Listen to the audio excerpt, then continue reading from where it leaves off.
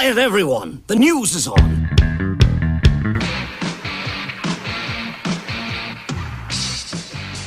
Blue Oyster Cult is getting set to release some new live material. The OC is going to put out the 3 shows that they did last September at Sony Hall in New York as part of their 50th anniversary celebration.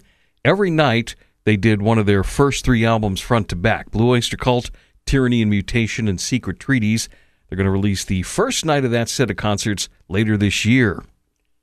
Kiss announced that they're going to perform in Australia one final time.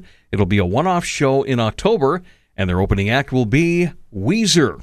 Rivers Cuomo from Weezer is pretty stoked about it. He said, "Do you guys have any idea how much this means to me?" After Australia, Kiss comes back to the U.S. for the final leg of their end-of-the-road tour, which ends December 2nd in New York.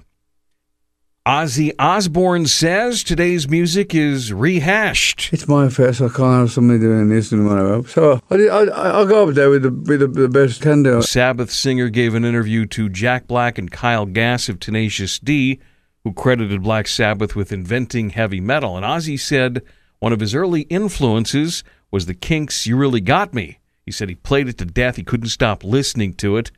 He said he doesn't get that with modern music. He said there's no new music at all. It's all rehashed.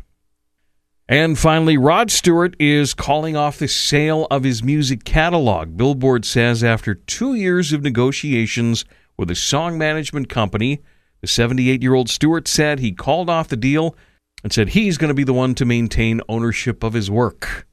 And that's your music news.